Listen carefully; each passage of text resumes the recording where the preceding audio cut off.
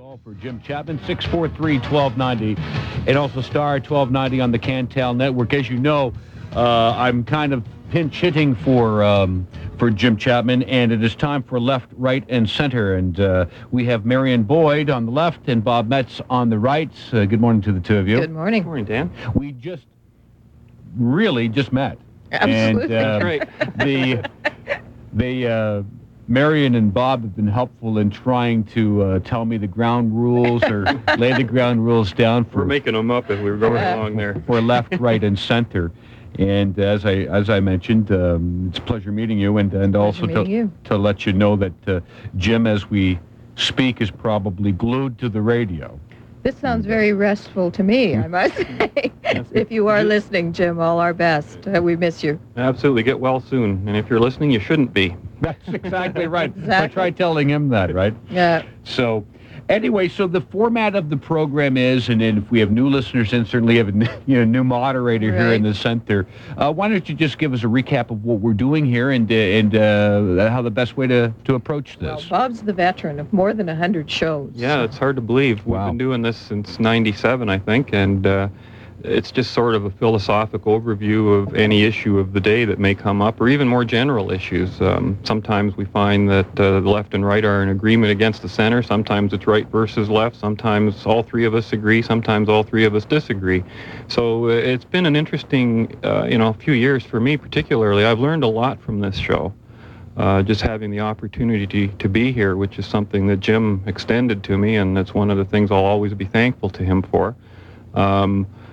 In terms of learning, how other people out there think about issues, not just proselytizing my own point of view, and then listening one-on-one, getting a chance to meet people like Marion and Jeff and some of the other guests that have come in on the so-called left side, which is not always that cut and dry in terms of a label, but we certainly do discuss issues from, I guess, those label point of views. Wouldn't you say, Marion? I would say so. I think, obviously we do have a broad political spectrum in our country.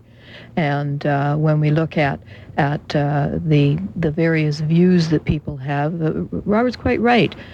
Surprisingly, on some issues, the left and the right are much closer together than the mushy middle, shall we say.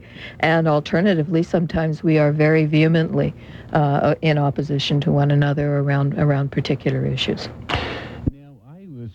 We had the Deputy Prime Minister Herb Gray on today, and we were talking about tax relief, and this is one of Robert's favorite topics. And I don't know if you caught the interview or not, but Mr. Gray was pretty adamant that Canadians are enjoying a lot of tax relief, and that one I just didn't buy. I mean, I don't buy that. I mean, I don't feel that we have seen any tax relief, but he was very adamant, and we're talking about the throne speech as well, and that there was going to be more tax relief. But when I asked the question... And increased spending at the same time on social programs. Where have I heard this promise before? That's right. I mean... Is it just me? Have the two of you noticed a higher standard? I asked. You mean to tell me that we have a higher standard of living? And he believes that we indeed do. And I'm having a hard time swallowing that one. Well, higher than what, though? Higher than what we had before, or higher than other countries, which we seem to be getting compared to a lot? Because there's no question in terms of other countries that all of the judgment is that we in fact enjoy a fairly high standard of living. There's growing concern about the growing gap between those of us who are most well off and those of us who live in poverty, and I think that concern is definitely something that we should be very mindful of, because there's real evidence that as that gap grows, our society finds itself facing a lot of different social and criminal justice issues that you don't generally find when that gap is less. So I think that's one part. I mean, it depends on who you're talking about, whether they've enjoyed tax relief, and what province you're talking about, whether people have enjoyed tax relief. I mean, certainly in this province, given what the Ontario government has done, those who earn in the upper tax brackets have certainly seen a considerable amount of relief in dollar terms. and certainly corporations, their share of the overall tax burden has dropped consistently over the last 25 years. But big business is still reaching out for more tax relief. Well, sure, with 25%, 34% profits, they want a bigger and bigger share of their own pie. You have to understand that there's no such thing as a tax bracket, really, in the bottom line of things. If the rich people in this country who are getting rich by selling the poor people products from our grocery store cars have to pay more taxes, they just pass the taxes along to the rest of us. We pay it. We pay it in the cereal you eat. You pay it in the milk you buy, which is, Milk Marketing Board. You pay it in your eggs you buy, Egg Marketing Board. These are monopolized prices, inflated to keep certain people in a voting industry in business.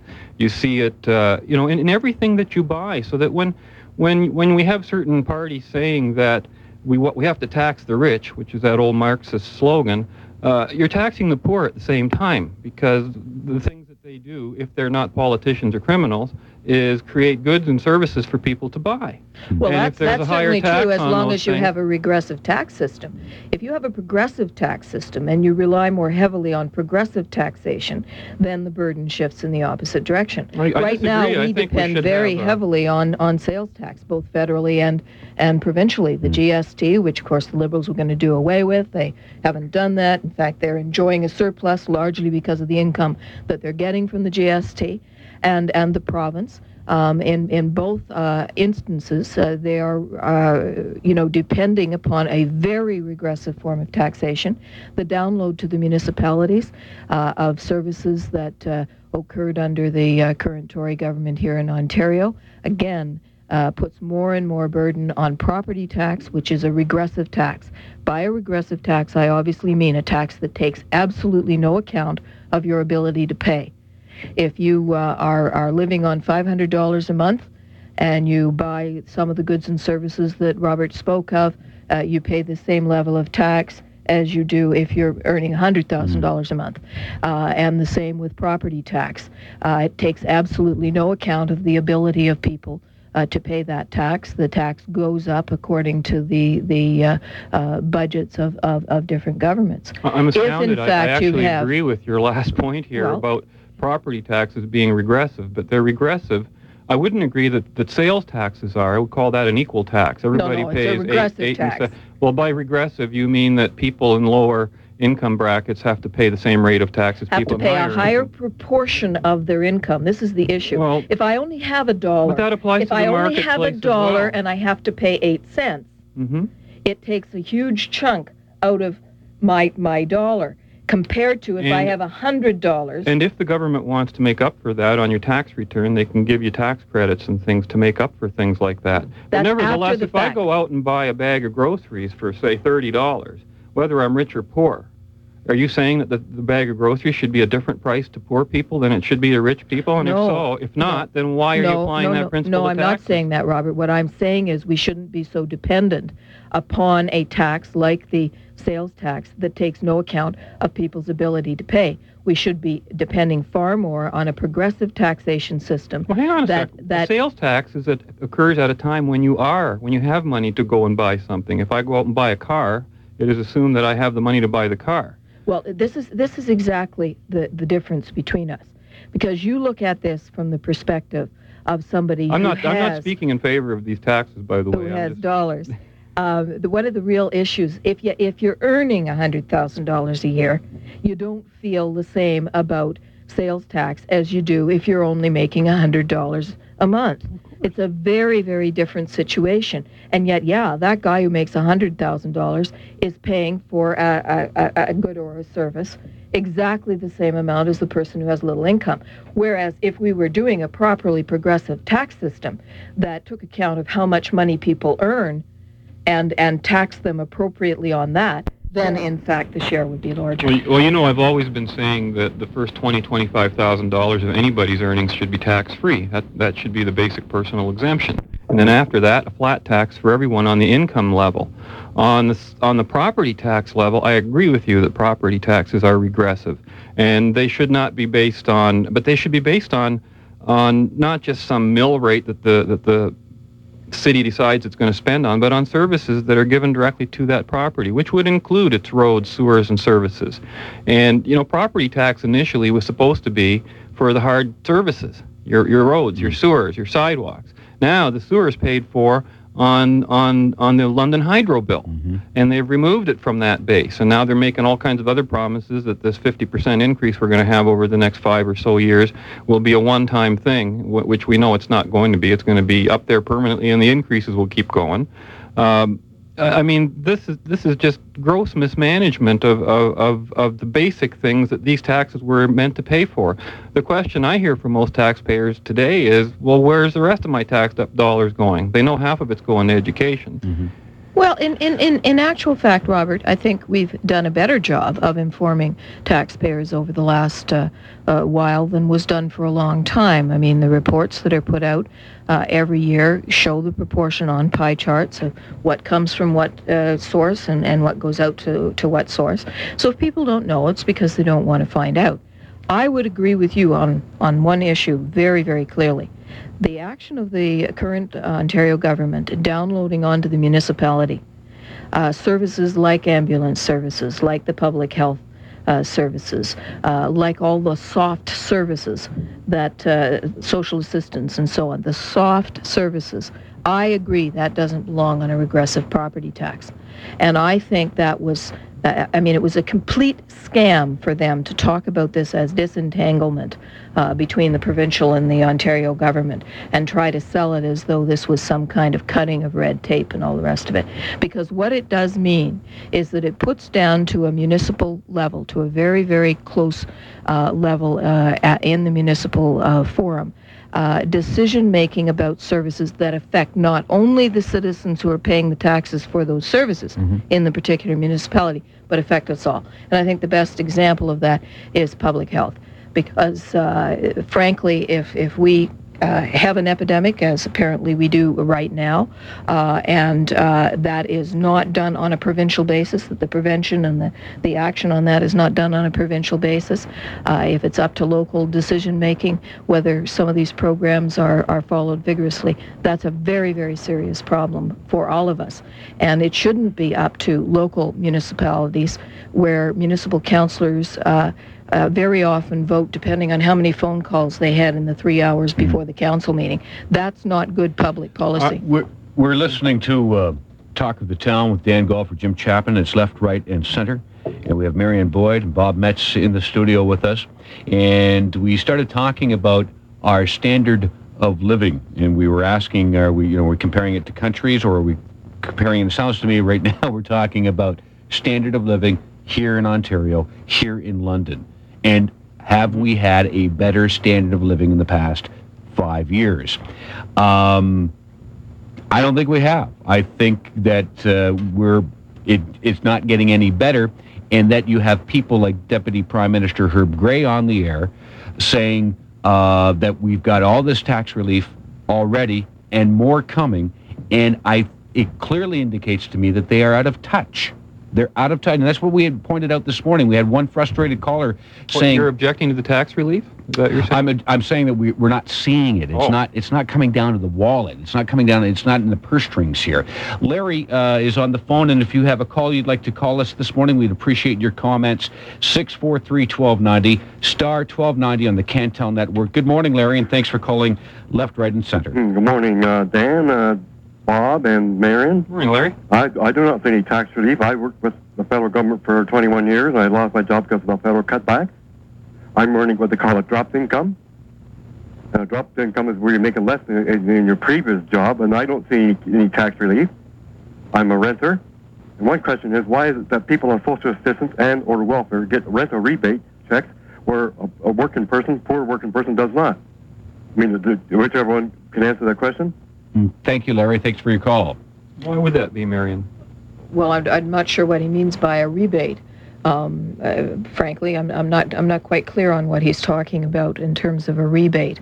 If what he's saying is that there is assisted housing for people who are low income or no income other than social assistance, certainly we have some assisted housing.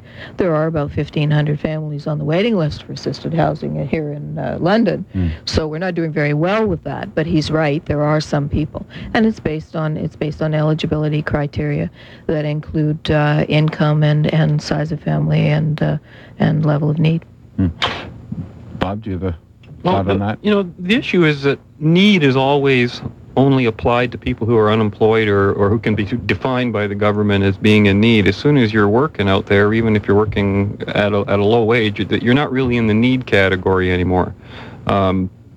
Again, I don't think that taxes are the issue. Marion was talking before about how there is sort of an accounting of all the monies and saying that she doesn't really like the idea of downloading from the provinces. But whether people in Toronto pay for our ambulance service or people in London pay for it, it seems to me it's more rational to have people in London pay for London ambulance service than people in Toronto.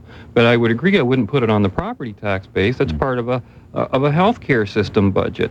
And so many of our services that are being provided are being hidden in different budgets. Half of what the school boards have to deal with today should be in a social services budget or in a healthcare budget, and they're dumping it all on the education budget so that they can get more money out of our education tax base. And then they put things like other healthcare issues like ambulance services, and they put that on the municipal tax base. The City of London just had to cough up I don't know how many $1 million to put into the new sciences center, or health center rather. And this trend is going to continue as long as we think that everybody owes everybody else an equal standard of living and has to pay the same amount. If you make a little bit of money or less money than someone else, what that means to you economically is that your priorities have to be made differently, that you have to make sure that you take care of your necessities first. And in terms of being able to live relatively cheaply in Canada today, you can do it if you make the right decisions and you don't insist on having 2 cars and a 4-bedroom house and all those things. We're talking very which the government wants to practically take away from here, Robert. Yeah. Don't you think there's an attack on the middle class and on the family that wants to have the 2-car garage and that standard of living? I mean, the government. It's like the assumption last week we were reading in the newspapers where they wanted to put another tax on these big 4x4 sports utility vehicles. Assuming that if you can afford it, right, then you can afford the extra tax. Now, that's a big assumption, because if I'm a big man and I elect to have a family of 5, I need a big vehicle like that. Doesn't necessarily mean I can afford it, but I need it for the safety of my family. But there are big vehicles that are vans that are in the $20,000 to $25,000 range rather than a sports utility in the $50,000 to $60,000 range. I mean, Robert is quite right. We make different choices. We do cut our cloth. But still, that's no reason to penalize extra somebody just because you happen to figure that they have some more money. That's ridiculous. Why not just go out in the street and see anybody who's dressed well and pick their pocket? I mean, is there any moral difference between those two things? I think there's a huge difference between an extra surcharge that's directed that way and a progressive tax system that's based on income. You're listening to Left, Right, and Center. On the left is Marion Boyd. On the right is Bob Metz. In the center, Dan Golfer, Jim Chapman. Talk of the Town continues on 1290 CJBK right after this. And good morning. It's Left, Right, and Center. On the left, Marion Boyd. On the right, Bob Metz. In the center, Dan Golfer, Jim Chapman. Good morning to you. It's we're just talking about the standard of living and having Herb Gray on the air and how I personally feel he's a little out of touch, as most politicians are, with regards to the real grassroots Canadian and the standard of living of which we have. Herb Gray, the Deputy Prime Minister, seems to think that we have a better standard of living and the bottom line on the pocketbook now than we did 4 or 5 years ago.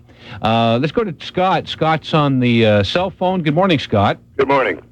My question for you is, due to the taxes I have a sport utility vehicle, which I happened to buy used, and I had to pay the taxes on that again, which the taxes were paid for once when it was bought new, and I am actually the third person to buy it, and taxes have been paid 3 times on the same vehicle.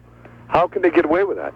Because what they tax is exchange. Every time you exchange anything, like if But we're technically, talking thousands of dollars. well, it's criminal. I agree with you, and they get away with it because people like you and I aren't doing enough about it, and we keep voting in the parties that put these taxes on. Well, if you're going to have a sales tax, though, you're going to charge it whether it's the third time something's been sold or the Exactly. first time. I mean, and it's the same with the GST. I mean, it's not as though it's only charged once. That was the whole argument against the GST that was made, that this is in fact piling up the taxes every time a good or a service exchanges hands, no matter how often that is. And that's why it's such a cash cow for the federal government, why they haven't kept their promise to do away with it. Yes.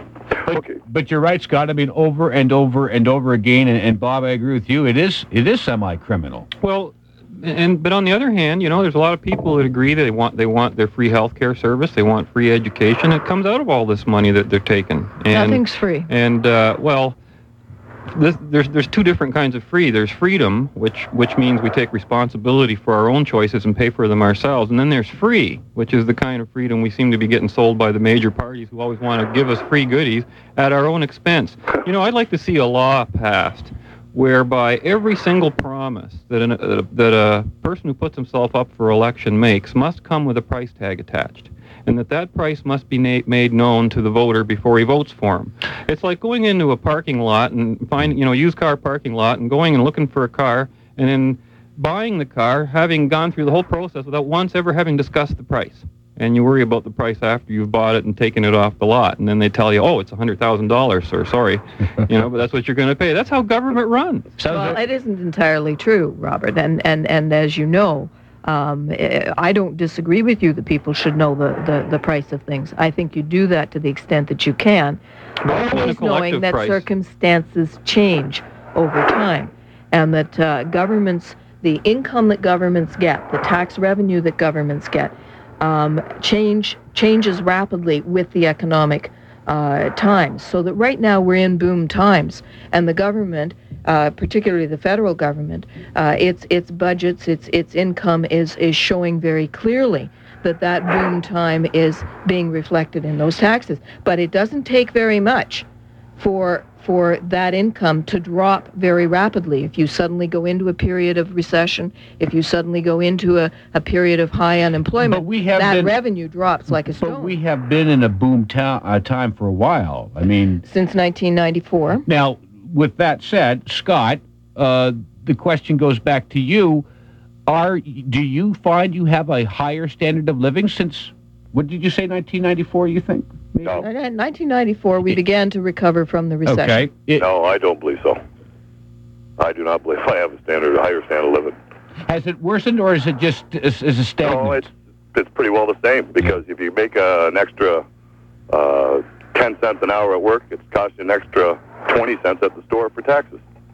Well, one of the issues, of course, has been that there's been a freeze on wages that certainly went for a fairly long period of time. Yeah, in the public services, there's no question about that. And certainly bargaining was very, very hard in the private sector as well. But the good fortune is that, in fact, the inflation rate has been relatively low. And so I think Statistics Canada, I would agree with you, Scott, that you can show an erosion of family income because the inflation rate has, even though it's low, has risen higher than the average wage increase. That is not true for people who are at the higher income brackets. We see in a factory, for example, huge increases in the executive salaries and bonusing and all, and stock options at the same time that the company is saying they can't possibly afford 10 cents an hour more for the worker. Mm-hmm. I can relate. Yeah. Scott, thank you for your call. Thank you very much. All right. Bye-bye. You're listening to Left, Right, and Center with Marion Boyd, Bob Metz, and Dan Gall for Jim Chapman. We move to Ivan now. Ivan, good morning, and thanks for calling. Hi, Dan. How are you? Very well, thank you. Well, I'll just say so. I'm 68 years young. I don't have a car. People that can't afford it should sell their cars. I don't have cable television. People that can't afford things. They should get rid of their cable television. They should quit smoking. They should quit drinking. They should quit going to the bingo halls.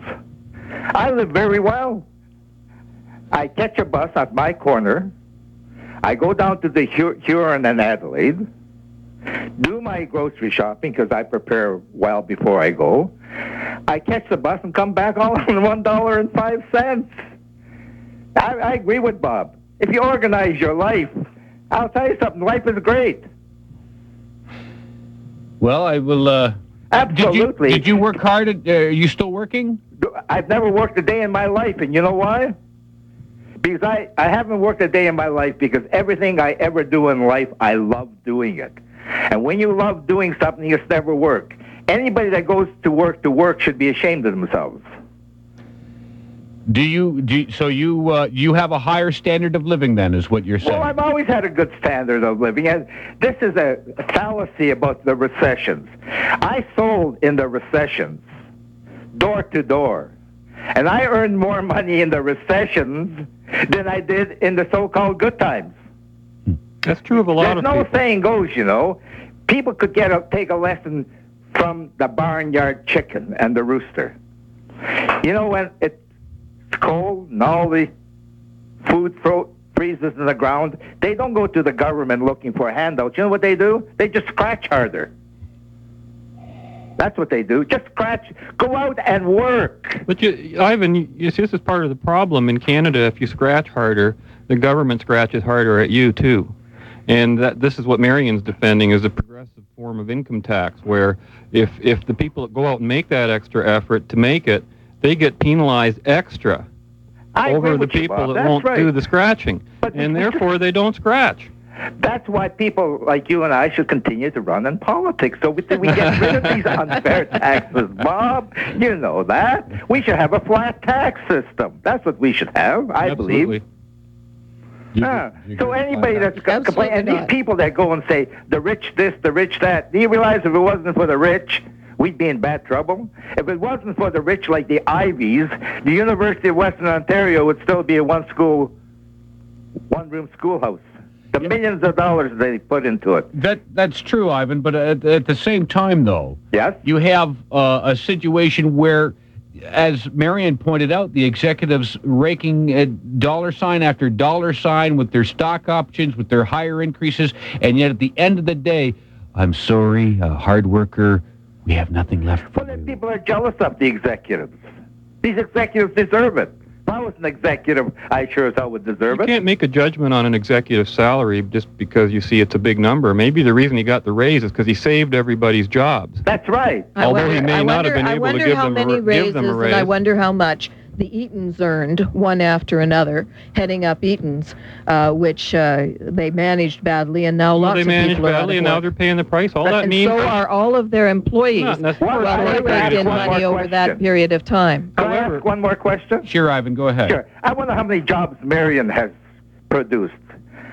Just I wonder how many people that she's ever hired and put into the economy to run the economy. I don't think any. Well, that's not the case. Well, true. You've never run a company.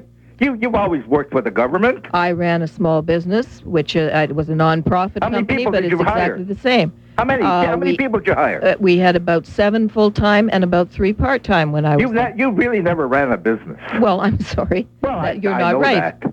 You see, I tell you, I ran business. I put hundreds of thousands of dollars into the economy of London, and I lived well. I hired 12 people to install my siding. Hey, Ivan. Yes. I guess you demand.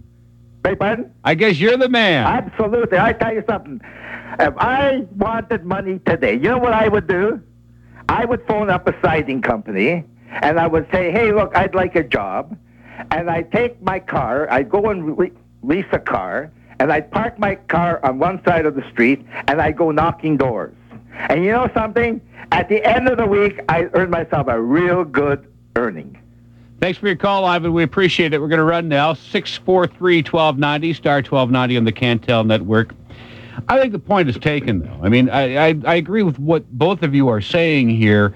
We can't really, accuse or wag the finger at the executives, but you can when you're giving it to the employees. Well, there's a responsibility on the part of an executive to an employee in terms of his ability to meet the contract that he's made with that person. But if he cannot meet that, as is the case with Eaton's, and by the way, one of the characteristics of a capitalist economy versus a socialist one is that in a capitalist economy, we allow failure. Mm-hmm. We don't put people in jail for failing economically. And we allow the failure to happen. Eaton's will not go away. It will be bought by someone else, as always happens. And yes, there will be displacement and upset and stuff in between, but it's not the end of the world. It just means a new set of owners are going to take over a business if there's a viable business there in the first place. And Eaton's is you know, I can't remember the last time I went to Eaton's. They stopped serving me as a customer like years and years ago, and that just has to be part of the reason that they went under. So we can't be blaming the executives in the sense that Marion means, like they owe this eternal job to the employees. I don't think that's the issue. Is that what you're saying? No, that's not what I'm saying. I'm saying that when a company is profitable, and it's earning profits, as we see the banks earning profits, up in the double digits, in the case of the banks, up over 30%, and at the same time we see those banks getting rid of employee after employee, getting rid of the small branches that serve customers, more and more and more cost reduction for them, which means more and more direct profit. I think we need to ask very seriously what's going on. Well, the main issue is, are you getting your service? If you're not, you won't go there anymore, and they won't have that profit because there won't be your money there to profit again, from. Robert, you're thinking from the perspective of somebody who lives in a relatively large city where there are choices. In many small towns in Ontario, there is no choice. There's one bank in town, and if that bank closes, then you have to go 15, 25 miles down the road, I agree, and maybe that's that bank has also closed. And but it by is the way, a problem. Did you know that Eaton's gave their employees a big raise just about 3 or 4 months before they declared bankruptcy? I know my sister-in-law worked for Eaton's for years in Peterborough. For years. Started at 16, ended at 32, and got squashed. That's right. Exactly. Well, see, I just clipped an article out of the Free Press, I know just about that 3-4 months earlier, where all the employees were questioning why they were getting this raise because they kept hearing all these rumors that the company was in trouble. And well, it's easy to give a raise. It's easy to give a raise if you know you're not going to be around to have to pay it. Right, but beyond that, I think it was a way for the company to protect their employees, because knowing that they're going to be unemployed, to make sure they get higher UI premiums or UI payments. If when you get unemployed, you're paid at this rate. The fraud squad better take a look. Well, I think that it's a pretty regular happening with a lot of companies. Well, then I don't. There's no way you could prove it. Well, I think if you can't prove it, it's very dangerous to say something like that. Well, publicly. why would a company give its employees a pay increase just before Look, it's the gone management under? of that company was obviously so flawed that I wouldn't even begin to imagine why they would do something like that. I mean, this is a company that, in fact, I believe very strongly their desire to prevent their staff from unionizing years ago, one of the most awful union fights that there ever has been, destroyed a lot of our downtowns, because the whole issue of putting these big shopping centers that are private property up was led by Eaton's in conjunction with Campo. And the major issue here was to ensure that because they were on private property, people couldn't picket, that there couldn't be any job action because of the private property. And Nor should you be allowed to picket on somebody else's property. Well, the idea is obscene. Well, should I be allowed to go on your front lawn and picket because I disagree with something that you happen to believe in? Should I be allowed to do that? You and I have had this discussion before. Someone's private property in terms of their own home, I would agree with you. A business is private property. No, a business. Well, it is what you do is you gut the downtown and you put everything into a shopping center that's owned privately, and then of course it becomes a whole different aspect. If it were owned by the government, we'd be better off. Here and in many other like the convention center and the art gallery and the library and all those things are better for us than Galleria. I don't agree with any of them. I think downtown's a disaster as long as politicians keep meddling with the properties down there. As an investor, I would never go near the place because you wouldn't know what they were going to think from one year to the next. And you just wouldn't have any sense of security. You know, I was listening to a talk show last week on my way. I was down to St. Catharines, and they were doing a Thanksgiving talk show. And what are you thankful for? And I heard all kinds of things. And I was driving my car, and I was thinking, what am I thankful for?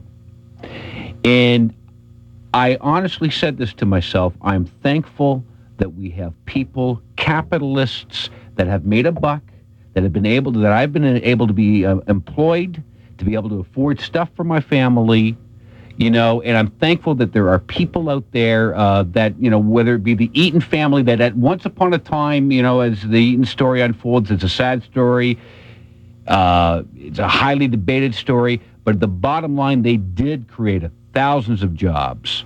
And I'm thankful for people, the entrepreneurs, for the businessman that, can employ people. But the bottom line, when I do a job, I'll give you an example. Right here today, it was on a handshake. Can you fill in for Jim Chapman? Certainly I can. You'll pay me X amount of dollars, I'll do that. They don't owe me anything more than that. I don't owe them. All I can give them is my very best. And all they can give me is the money that we agreed to. They don't owe me anything more than that.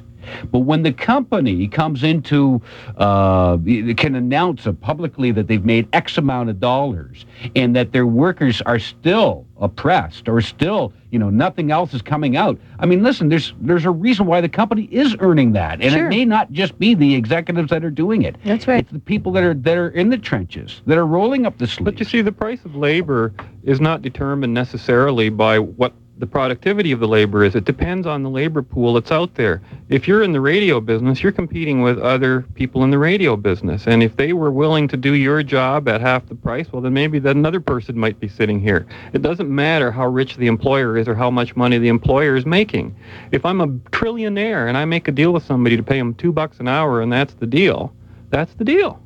And as long as the person's happy with that deal and signs voluntarily, then that's it. But Bob, an employer an entrepreneur does not get rich by finding the cheapest labor they can get. That's true, and I agree. And that's why the whole analogy is ridiculous to begin with. They're going to pay what they have to pay for their labor, not going to pay more. That would be irresponsible to themselves, to the company, to their employees as well, as strange as that may seem, because I was in a company that was downsized. I lost my job after about a decade with a big trust company, and it was because they were getting top-heavy, and they were guaranteeing everybody's jobs and trying to do everything for everybody, and paying people way too much, including myself, and I knew it.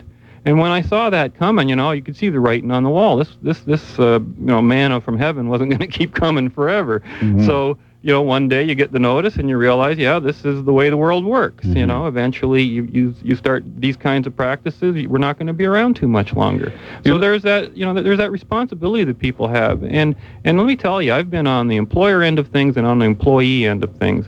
And if you want to go to bed with headaches and worries and taking risks and worrying about whether you're going to have your home, you're going to be on the employer end of things.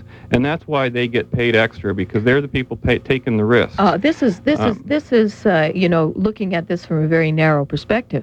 I can just imagine the headaches and the worry that most nurses have who work in the health system when they see the inadequacy of but they're not in the marketplace. They're in a government. They certainly are in the marketplace. They're very much in the marketplace, and with the shortage of nurses, you will see how much in the marketplace they are, because they are going to be able to charge more for their services and to insist that those services be remunerated properly because they're in a shortage situation. I see no reason why people shouldn't be paying their own medical costs to the extent that they can pay them. Let's not go into that today. Why not? You and I have had this argument many times, and you know that that's only fine if you have the dollars. There are lots of people in our society who don't have the dollars. Then you help the people who don't have the dollars, but our system doesn't do that, does it? It helps everyone, rich and poor alike, so that is no money left for the poor people, and therefore what we're it taxed to ensures help. is equitable services for rich and poor, and that's the difference between us. Universal Medicare doesn't exist. It's Universal a myth. Medicare is designed to ensure that if I have a bursting appendix, I get the same service whether I make $10 a week or 100,000. You're listening to Left, Right, and Center on 1290 CJBK. Back after this. It's Left, Right, and Center. On the left, Marion Boyd. On the right, Bob Metz. In the center, Dan Golfer, Jim Chapman. Welcome back. And We were just sitting during commercial break going, Actually, you made an interesting comment during that break. You said, just reviewing everything we discussed in the show so far, you said it all comes down to money. And I would say, yeah, money's at the focus of it, but that's not the issue. The issue is whose money and whose services. And Marion's always saying that all I'm interested in my point of view, is money, money, money. When I would go back to her and say, well, no, all the social programs you want require other people's money. You just take it from them. I agree with Marion that circumstances change when government makes certain commitments. That's why the government shouldn't be in most of the things that it's in. It should be a referee in the game, not a player. And that when circumstances change in our lives, we change our priorities. We change what is more important to us. We change our budgets. That situation. It's all money, because money represents a person's time, his effort, the results of his labors or lack thereof. And whether some people do better than others is not a moral issue at all. It shouldn't be a social issue. I mean, sure, society can say it wants to prevent serious starvation and terrible, physically debilitating things. But the idea that everyone's got to be equal above and beyond that, in the sense that we've all got to make the same amount of money, that we've all got to pay the same amount of taxes, that's ridiculous. It shouldn't be that way. And I never said anything like that, of course. I never said everybody should make the same amount of money, or that everybody should pay the same dollar taxes. No, it isn't. By making richer people pay more taxes, you're bringing them down closer to the middle class, when really you should leave money in the hands of rich people, because they can make even more money with it and employ even more people with it. Yeah, sure. By investing offshore, doesn't matter. Like Paul Martin, by taking all their dollars out of the country and not adding to the economy at all, by driving down wages, by driving down benefits, by trying to increase the amount of profit they can make, by driving down the cost on the back of the people who are trying to do the work. Well, first of all, like money that leaves the country has to come back. Every Canadian dollar is a check drawn on the Bank of Canada, so that if money's leaving the country, that's a good sign in the sense that products are coming in, or something's coming in exchange for it. If not, the money will come back, and it's going to come back one way or the other. The nations we trade with, when they have our dollars, they have to use those dollars and get them back to us in order to exchange them for something of value, which is products and services. So the more money that leaves the country, that's the same as saying products are leaving the country. No. Yeah, they are, and they should be. Actually, Robert, that may have been true. That may have been true at one time, but right now the trade in money, the actual trade in money, the flipping around of dollars from one place to another without any appreciable benefit, is a problem. Well, and we're seeing that happen. People don't do things with their money right across the board. They see a benefit. I'm not suggesting more money for more people. Where we got on this topic is, I want more money in my pocketbook. I don't need more money from my employer. Exactly. National Post in the summer had a poll conducted on tax outrage on Canadians, and it was overwhelmingly. Who did it? The Fraser Institute? No, it was. I think it was Conrad Research or something. Ah, I wonder. Yeah. Tubby strikes again. Well, does that invalidate the poll, Marion? And it probably only does, NDP because polls are valid? We don't know what the question is. Whose polls are valid? These polls that are reported on. It was done by Compass, by the way. Was it? Okay. Yes. These polls that are done, if they don't tell you what the question is, can often give you results that are very strange. I would expect that if they were doing a poll of National Post customers, given the very strong selling job that has been done by the Conrad Black Empire to try and ensure that only a right-wing point of view ever gets published in that paper, it wouldn't surprise me to hear people say that. Wouldn't surprise me at all. It didn't say it was on the readers. I think they said that it was on Canadians, and it was It was actually very intriguing in that it was a supplement with the paper. You didn't see it. I would be caught dead with the National Post. Now, why would you say that, Marion? Why would you say that, Marion? I read that faithfully. No, I read both. I am a customer, Robert, in your sense, in capitalist sense. Mm-hmm. The one thing I have when I disagree as vehemently as I do with someone like Conrad Black is I don't have to buy what he's selling. And that's my right, and that's funny, my inclination is to not buy the publications that I agree with and buy more of the ones that I disagree with so that I can understand the other point of view and deal with it. You know, like, to me, that tells me more about what's happening with the country and how people are thinking. But, you know, you talk about taxes. You ask 9 out of 10 people if they think they're overtaxed. I can't believe you're going to tell me most of them will say no, or that there's going to be some other kind of result. No, I wouldn't disagree with that at all.